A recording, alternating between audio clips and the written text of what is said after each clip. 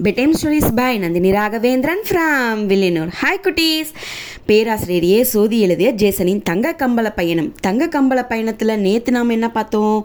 ஐசன் தன்னுடைய குழந்தை இறந்துட்டதா எல்லாரையும் அறிவிக்க சொன்னார்.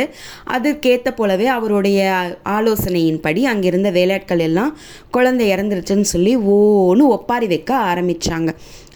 இந்த சந்தர்ப்பத்தை நம்ம பயன்படுத்திக்கிட்டோம்னா நம்மளுடைய குழந்தைய பத்திரமாக நம்மளோட எல்லையிலேருந்து வெளியில் கொண்டு போய் சேர்க்க முடியும் அப்படின்ற ஒரு முடிவுக்கு ஐசன் வந்தார். அவர் எதிர்பார்த்த மாதிரியே பீலியாஸும் அதை நம்பிட்டார். இளவரசரை கொண்டு போய் அடக்கம் செய்கிறதுக்கு என்னென்ன செய்யணுமோ எல்லாத்தையும் செய்யுங்கன்னு அவர் உத்தரவு போட்டுட்டார். இப்போ என்னாச்சு? ஐசன் தன்னுடைய குழந்தைக்கு ஒரு சில மருந்துகளை கொடுத்து அமைதியாக தூங்குகிற நிலைக்கு கொண்டு போய் விட்டுட்டார். இப்போது அவரே அங்கே போனால் எல்லாருக்கும் சந்தேகம் வந்துடும் இல்லையா? அதனால் நம்பிக்கைக்குரிய ஒரே ஒரு ஆள்கிட்ட மட்டும் அந்த பொறுப்பை ஒப்படைச்சார். என்ன செஞ்சாங்க அப்படின்னா, எல்லாரும் கூடி போய் அந்த குழந்தைக்கு கடைசி காலத்தில் செய்ய வேண்டிய சடங்குகளெல்லாம் செஞ்சு அமைதியாக அங்கே விட்டுட்டு வந்துட்டாங்க.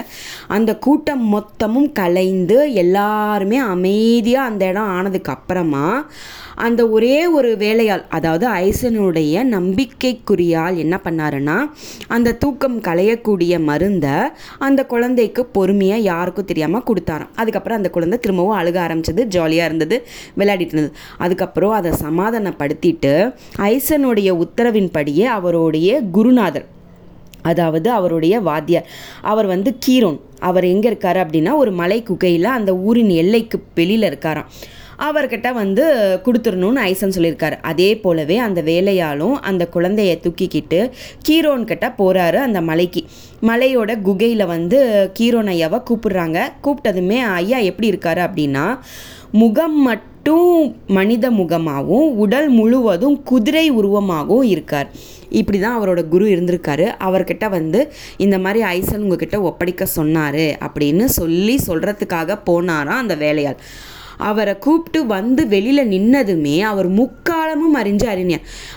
சொல்லுப்பா, ஐசனுடைய மகனா? இவன் பேர் ஜேசன் தானே? நான் பார்த்துக்கிறேன், இவனை நல்லபடியாக நான் பார்த்துக்கிறேன். இவன் உயிரோடு இருக்கக்கூடிய விஷயம் எதையுமே நான் வெளியில் காமிக்க மாட்டேன் எந்த சந்தர்ப்பத்திலையும். அதனால் நீங்கள் பயப்படாமல் ஐஸ்கன்கிட்ட இந்த உண்மையை கொண்டு போய் சொல்லிடலாம் அப்படின்னு சொல்லிட்டு அந்த குழந்தைய வாங்கிக்கிட்டாராம்.